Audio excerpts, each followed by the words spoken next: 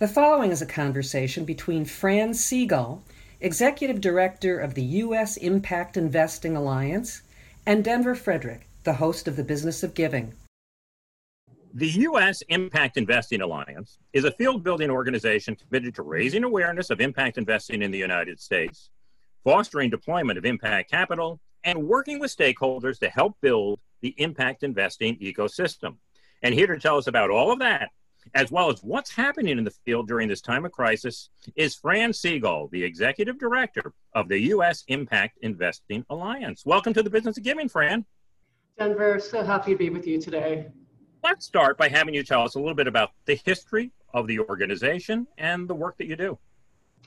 Yeah, happy to. So I serve currently as Executive Director of the U.S. Impact Investing Alliance, which is a nonprofit organization, and you touched on it in your opener, dedicated to building the practice and field of impact investing, and thought we could speak a little bit about what impact investing is, just to root the conversation in that.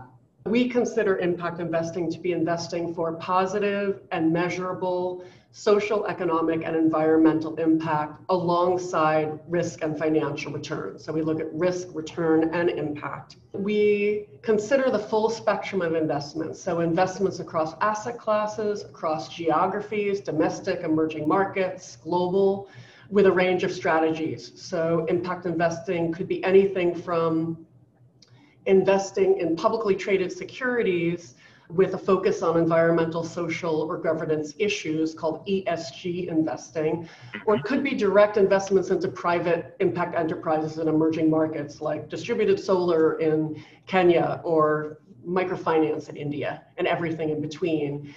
At the Alliance, we believe that the future of investing is impact investing because every investment has an impact. It could be positive or it could be negative. But we think the path forward is to pursue a future where we actively measure and manage positive impact outcomes, but also mitigate negative impact outcomes like pollution and other negative, what economists would call negative externalities. We really see a growing appetite for transparency. So again, all investment has impact, but it's largely opaque to the investor. And so we see a world where that is more transparent. Specifically, the Alliance and where the Alliance plays is across three pillars. The first is public policy. So creating an enabling public policy environment for impact investing, or what we also call private capital for public good. We work with institutional asset owners. We work deeply with charitable asset owners like foundations and donor advised funds. And finally, we try to build the broader movement and practice of impact investing through educational efforts and awareness raising. We collaborate with a lot of different stakeholders across the ecosystem. I mentioned private foundations and donor advised funds, but also high net worth families that practice impact investing, financial institutions, asset managers, and policymakers. So for example, we convene a group called the President's Council on Impact Investing, which is a group of the presidents of 19 leading US foundations that practice impact investing and seek to deepen their own practice, but also explore how to partner together to build the field. Darren Walker, who's president of the Ford Foundation, serves as the chair of the President's Council. This group has about $80 billion in assets under management. We partner with many other organizations. Let me pick up on a couple of things you said. I know it's impossible to generalize, but who is impact investor? Are they strictly institutions, or are there individuals? Are they more Republicans or Democrats? Are they young investors, old investors? Give us a look as to who is the impact investor. Yeah, so the impact investing ecosystem is a range from asset owners, which I think is what you're asking about, namely investors who deploy their capital for impact alongside financial returns. We also have a lot of other players like fund managers and investment banks and wealth advisors. And of course, the companies themselves are the ones that deliver the impact that we seek. And so the field has really grown in recent years. There's a group called the Global Impact Investing Network, and they release a survey every year. Its 2020 Impact Investor Survey reported that the total global market for intentional impact investments, as I defined it earlier, is about 715 billion, up from an estimate of 500 billion just about 18 months ago. And so the term impact investing was coined about 10 years ago, but the practice of impact investing has been going on since certainly the 70s, but really for centuries. Religious investors pioneered this idea of socially responsible investing. And what we see is that asset owners like foundations, pension funds, university endowments, insurance companies, the institutional asset owners, alongside high net worth families, and even retail investors are getting into the mix. We start seeing different kinds of players, asset managers, mainstream asset managers getting into the mix, like BlackRock, State Street, Vanguard, Fidelity, and even leading private equity firms. So the field is really scaling and mainstreaming, has been mainstreaming over time. Yeah. You've mentioned a few times the field. So I want to ask you a little bit about field building, work that you do, and why it is so important to do it intentionally. Yes, so we are a field building organization ourselves, and we are passionate about the fact that there are a set of almost, I would consider them to be public goods that allow impact capital to flow with integrity. I talked a moment ago about the mainstreaming of impact investing and the BlackRocks and the KKRs and the Bain Capitals getting into the act.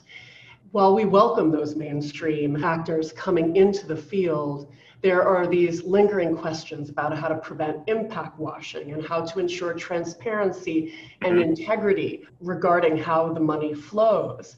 And so building field infrastructure and encouraging all who deploy impact capital to support that infrastructure, we believe is really important. So here we're thinking about things like public engagement and public policy, movement building and communications.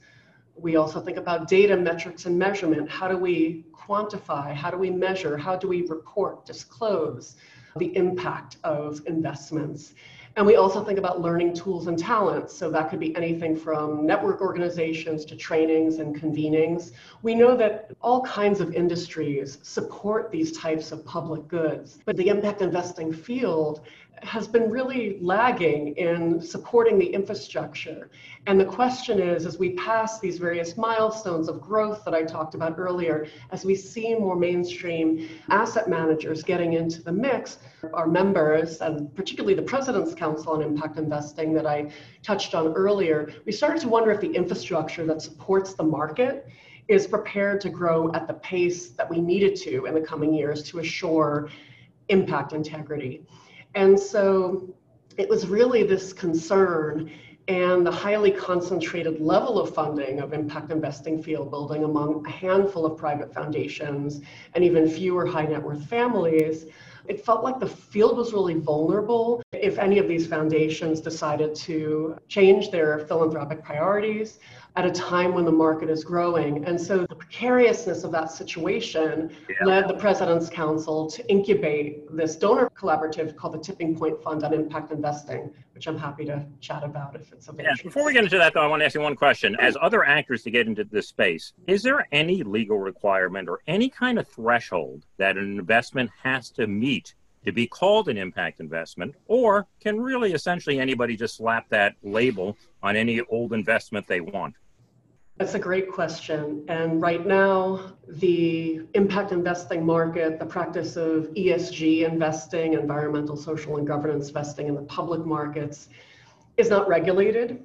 The SEC is starting to look at standards for ESG, so kind of truth in advertising, if you will. Currently, there are no legal or regulatory requirements to disclose the impact of investments or for companies to disclose their impact. We see a lot of voluntary disclosure. So the vast majority of publicly traded companies, of the largest global companies, issue sustainability reports, but there are no standards and their claims are unverified and unaudited. And so as we seek to scale the field with integrity, we'll be looking to public policy and the regulatory environment as we seek more standardized, comparable impact disclosure. The other thing I will say just briefly, and it touches on fiduciary duty, is increasingly we're seeing, and that bears out for foundations, those trustees or fiduciaries, pension fund fiduciaries, university endowment fiduciaries, all work to benefit the beneficiaries and also to maximize return and contain costs. What we see over time is that these ESG factors that I mentioned are material. So an example might be for a fossil fuel company, how they are approaching climate change is absolutely financially material and relevant to risk. And so what we're seeing over time is that responsible fiduciaries are taking these factors into account, but right now it's not mandated, which I think is the point you're getting at. Yeah. The Tipping Point Fund, tell us about it and what are the funding gaps it is designed to address? I mentioned earlier this precarious state of funding for the field and field infrastructure. And so the President's Council on Impact Investing incubated a donor collaborative called the Tipping Point Fund on Impact Investing. Donor collaboratives are newer vehicles, I would say, and rising in popularity, where a group of donors that have a joint philanthropic objective pool their assets and grant make together. And so the Tipping Point Fund on Impact Investing is an example of a donor collaborative. It was launched late in 2019, and it was aimed at supporting the growth of the impact investing field through the strategic grant making. And so in terms of the areas of focus, we did a very rigorous market landscape assessment of the impact investing field and looked at some of the opportunities, but also a bunch of the barriers. We tried to understand which ones are best suited to precious grant capital versus which challenges would the market solve on its own. Then we sifted those challenges for ones that were best suited to a collaborative philanthropic approach. And also with this particular group of 11 donors really have a kind of almost moral authority or influence over the market. And so the two areas that we decided to focus on were chronically underfunded priorities and met the criteria for public goods. The first area is public engagement and public policy. And the second is data metrics and measurements. And you had your first round of grants, right, this past July? We did indeed. We had an RFP process for public policy in 2019 and early 2020. And just in July last month, we announced the first cohort of public policy grantees for the Tipping Point Fund on Impact Investing. We felt that the 2020 elections would bring a great deal of energy around policy formation, and we wanted to harness that energy. We believe, and it was embedded in one of your earlier questions that I actually didn't answer, we believe at the Alliance and also at the Tipping Point Fund on Impact Investing that impact investing is inherently bipartisan. So no matter the outcome of the upcoming election in November, we believe that the role of the private sector and impact investors in creating positive social, economic, and environmental impact will continue to be relevant. We have a fundamental belief at the Alliance that the magnitude of the challenges at hand require cross-sectoral partnership. So that would mean partnership between investors and businesses, government and foundations and grant making and civil society. We have a cohort of 8 grantees. Some of them are think tanks, academic institutions, even a for-profit entity. We selected them because of their ability to conceive of and seed the next generation of public policy proposals around impact investing so that we can crowd in more capital, incent more private capital for public good. Cool. So Fran, given the ongoing crises that we're having at the moment, how would you describe this moment and what does the road to recovery look like from your perspective? It's a great question. I believe, and I desperately hope, that we are at an inflection point right now. And one that requires that we really reconsider and actively reshape the power dynamics throughout our institutions, including the system of capitalism, including government.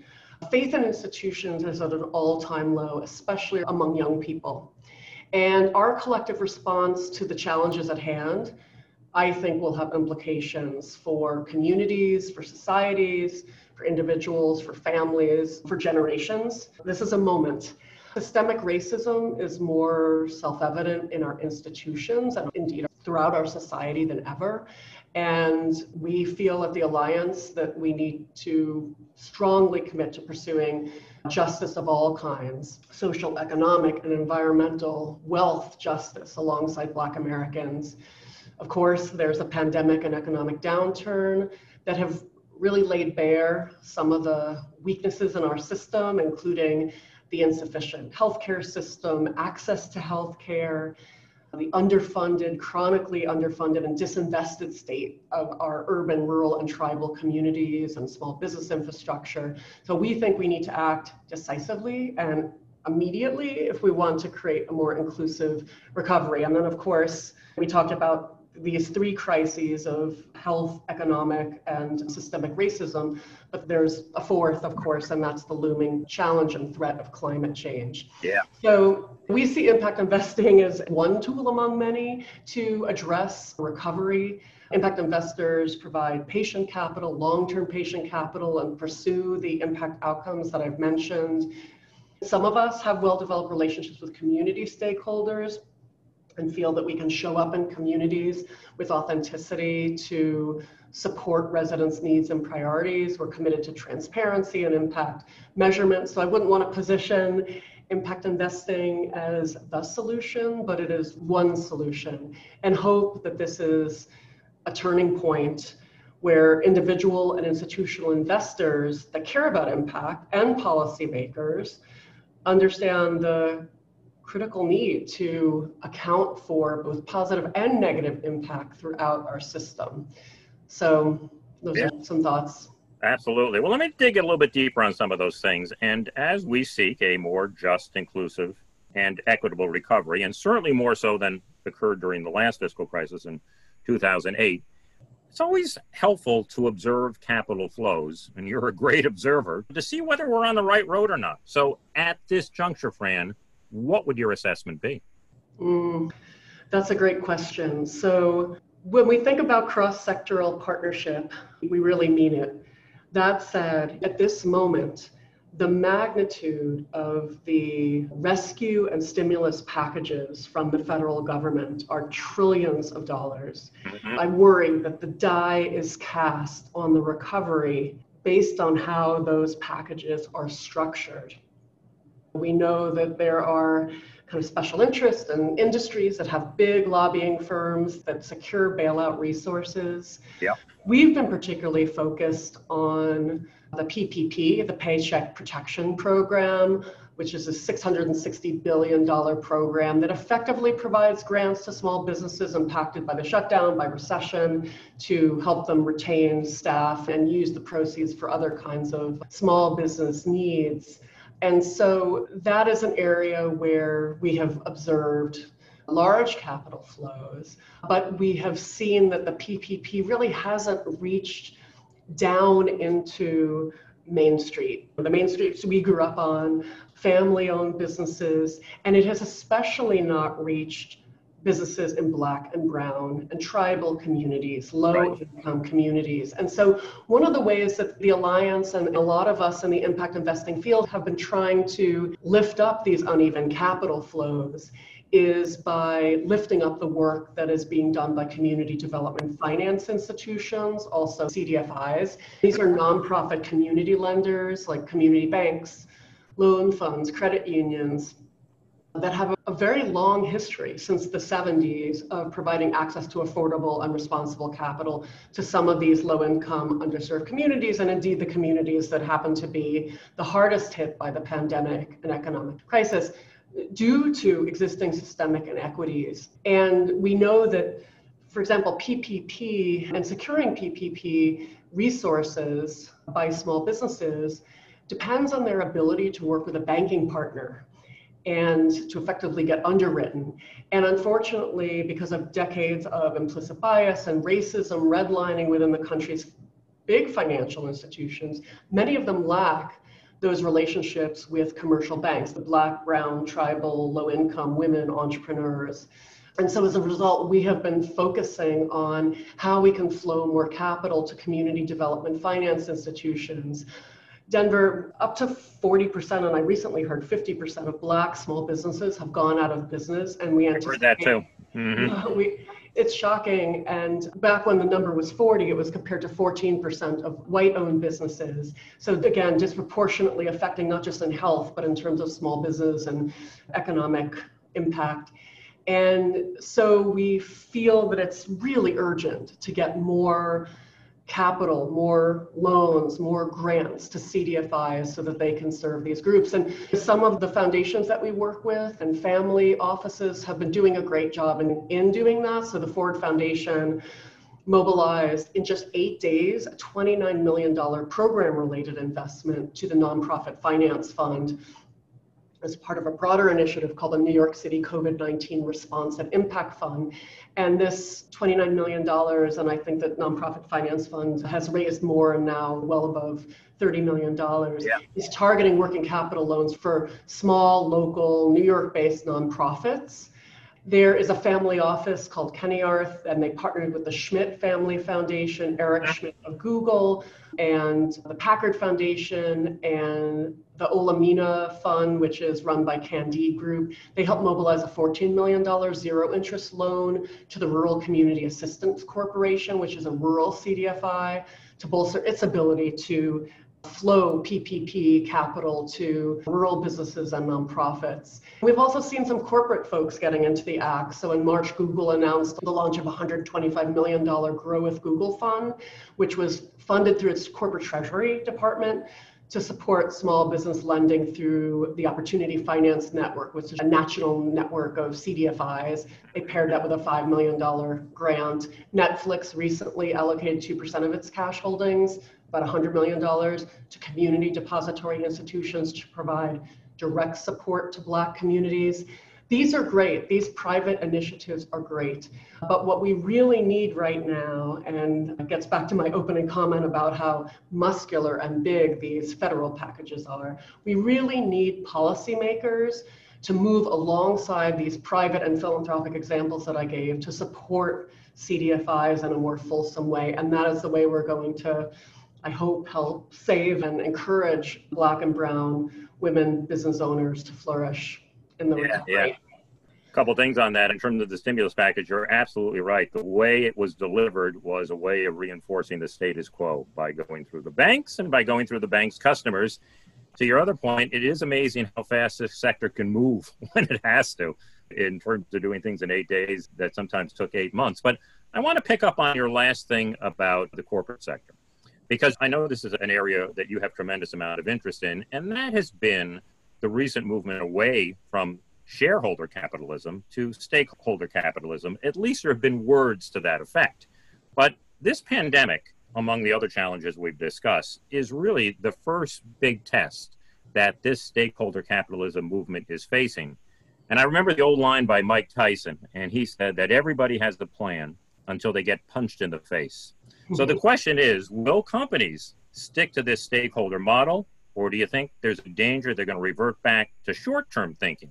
What does your instinct tell you?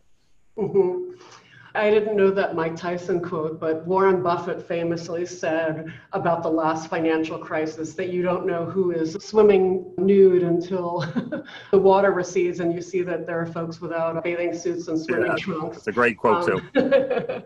And it gets to the same point as the quote that you mentioned. We talked earlier about positive and negative impact, or what economists call positive and negative externalities. Companies create all kinds of positive externalities around community jobs and corporate philanthropy, but also negative externalities like pollution and many others. The negative externalities, really, the cost of those are borne by us, the American taxpayers, not just in financial terms, but also in health and quality of life. Health. Yes, and there was a fantastic piece in the New York Times magazine last weekend, I believe, or the weekend before, on environmental racism and how Black and brown communities are proximate to sources of pollution, much more proximate, and that has given rise, in this one community in Philadelphia, an extraordinary level of cancers. So that's just a graphic example and an unfortunate example of negative externalities. Milton Friedman, who is a famous University of Chicago economist and a Nobel Prize winner in economics, famously wrote in 1970, actually September 13th, 1970. So we're coming up in a couple weeks on the 50th anniversary of this statement. My goodness. Not anything to celebrate, but continue. Well, yeah, we can talk about whether we can celebrate or not. But his famous quote is, there's one and only one social responsibility of business: to use its resources and engage in activities designed to increase its profits as long as it stays within the rules of the game. Mm-hmm. And that had been adopted. And what is implied by that is the primacy of shareholder value, shareholder primacy. And we know that Wall Street works and is slavishly focused on delivering quarterly returns versus long-term value. And that is reinforced by the entire financial system, which looks to see if Microsoft is or Google is exceeding or falling short of their estimated earning per share by like a penny or pennies. This quarterly returns focus means that long-term value creation is put on its side, and it really affects corporate decision making, it affects corporate investments, all kinds of behavior. In any case, this shareholder primacy came into full effect in the 80s and the 90s, the greed is good era, and it perpetuated this system of just maximize financial return, and then we can kind of sprinkle a couple drops of philanthropy after the fact. And the truth of the matter is, in so creating all of that wealth for shareholders, you're creating negative and positive externalities that are not priced. And so that is not a functioning system for society.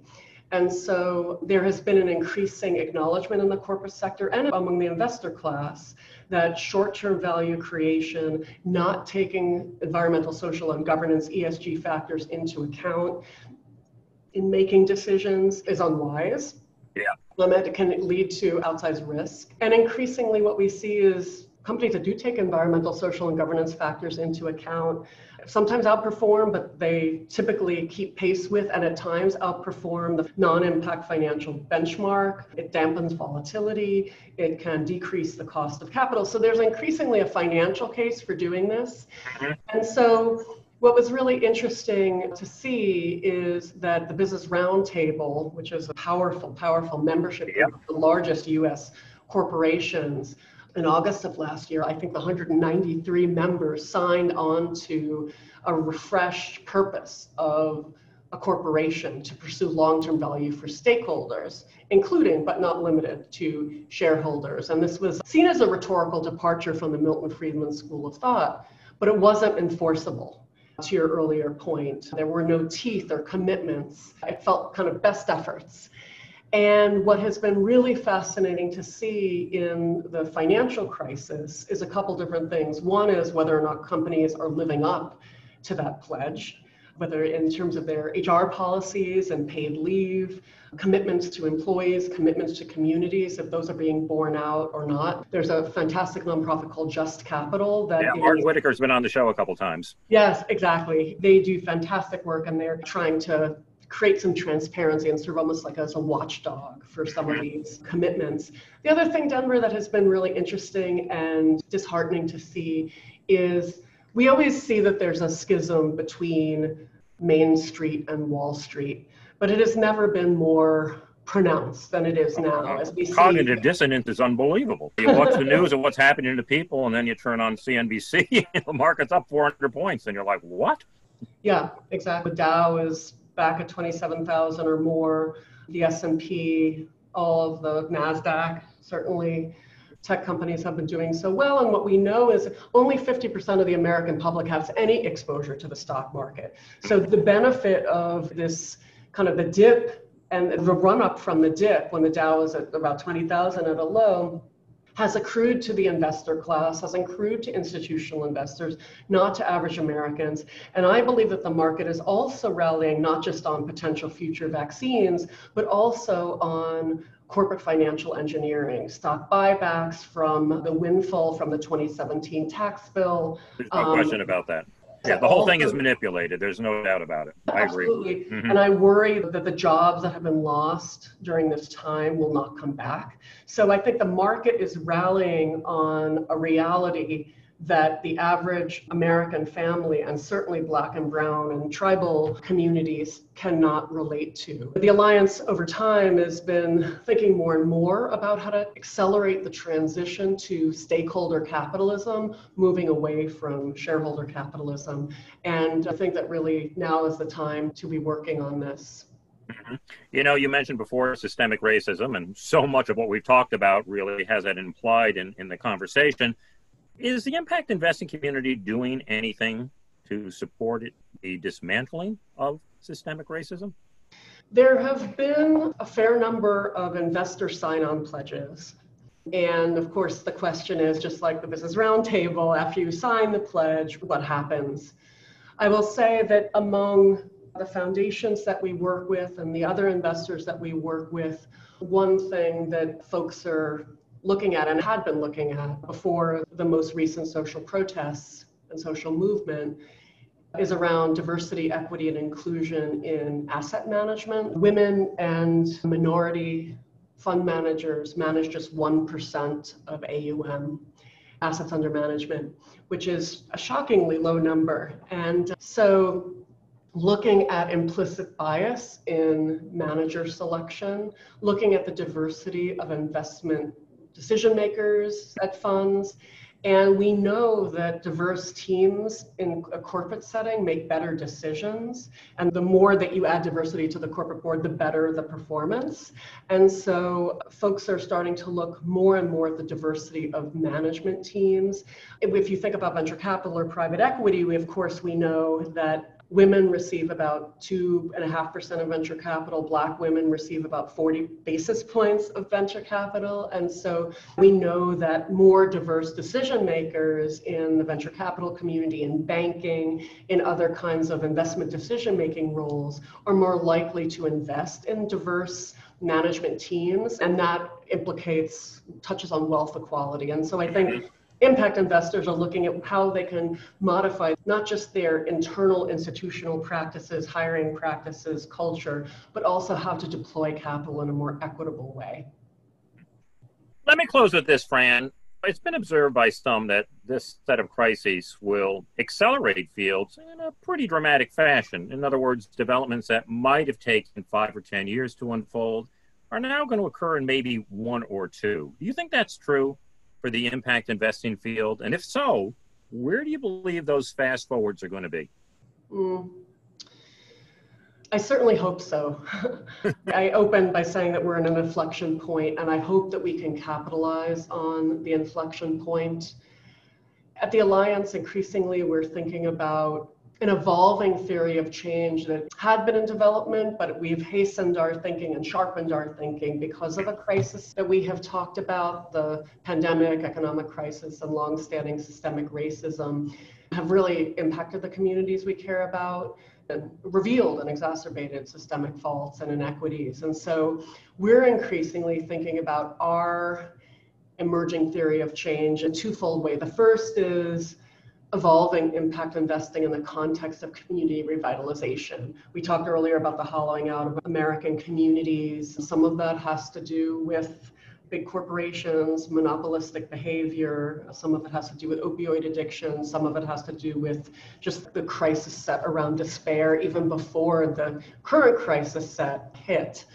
And so trying to understand how we as impact investors can be deploying impact capital in a way that can support community vitalization and revitalization. The other piece, and we've touched on it already, is this stakeholder capitalism and how we can accelerate an economic system that authentically engages the interests of all stakeholders who participate in a business's value. So yes, investors, but also employees, suppliers, customers, communities, and the physical environment. And so I hope that this is a time when we can reflect and act in different ways. I think the risk is through the stimulus packages that we talked about earlier, through big businesses protecting their flanks and continuing to engage in kind of short-term behavior and corporate financial engineering, the fear is that we go back to the same way of operating. And that happened during the last financial crisis. And it took 10 years for jobs to come back. And now we're net negative on jobs, of course, as you know.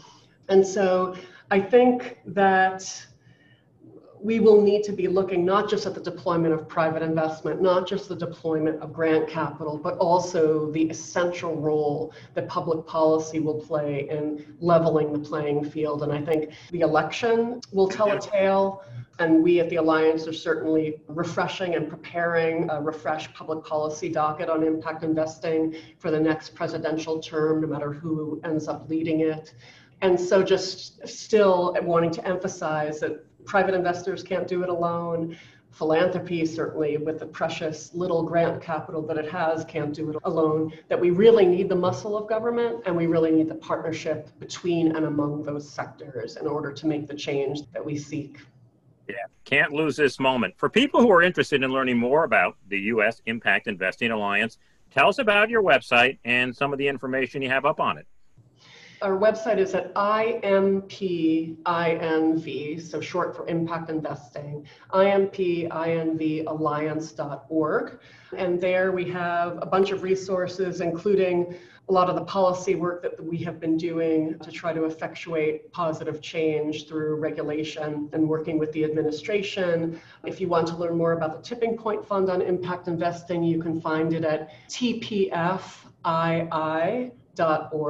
And there you can learn more about our public policy grantees and a little bit about our path forward. So that's where you can find us. I tweet like a mad woman at Fran Seegull. It's FRANSEEGULL, and I tweet on impact investing, ESG, community economic development, development finance, and entrepreneurship. And whatever else. Well, thanks, Fran, for being here today to share these insights. It was a real delight to have you on the show. Wonderful to spend some time with you today, Denver. Thank you.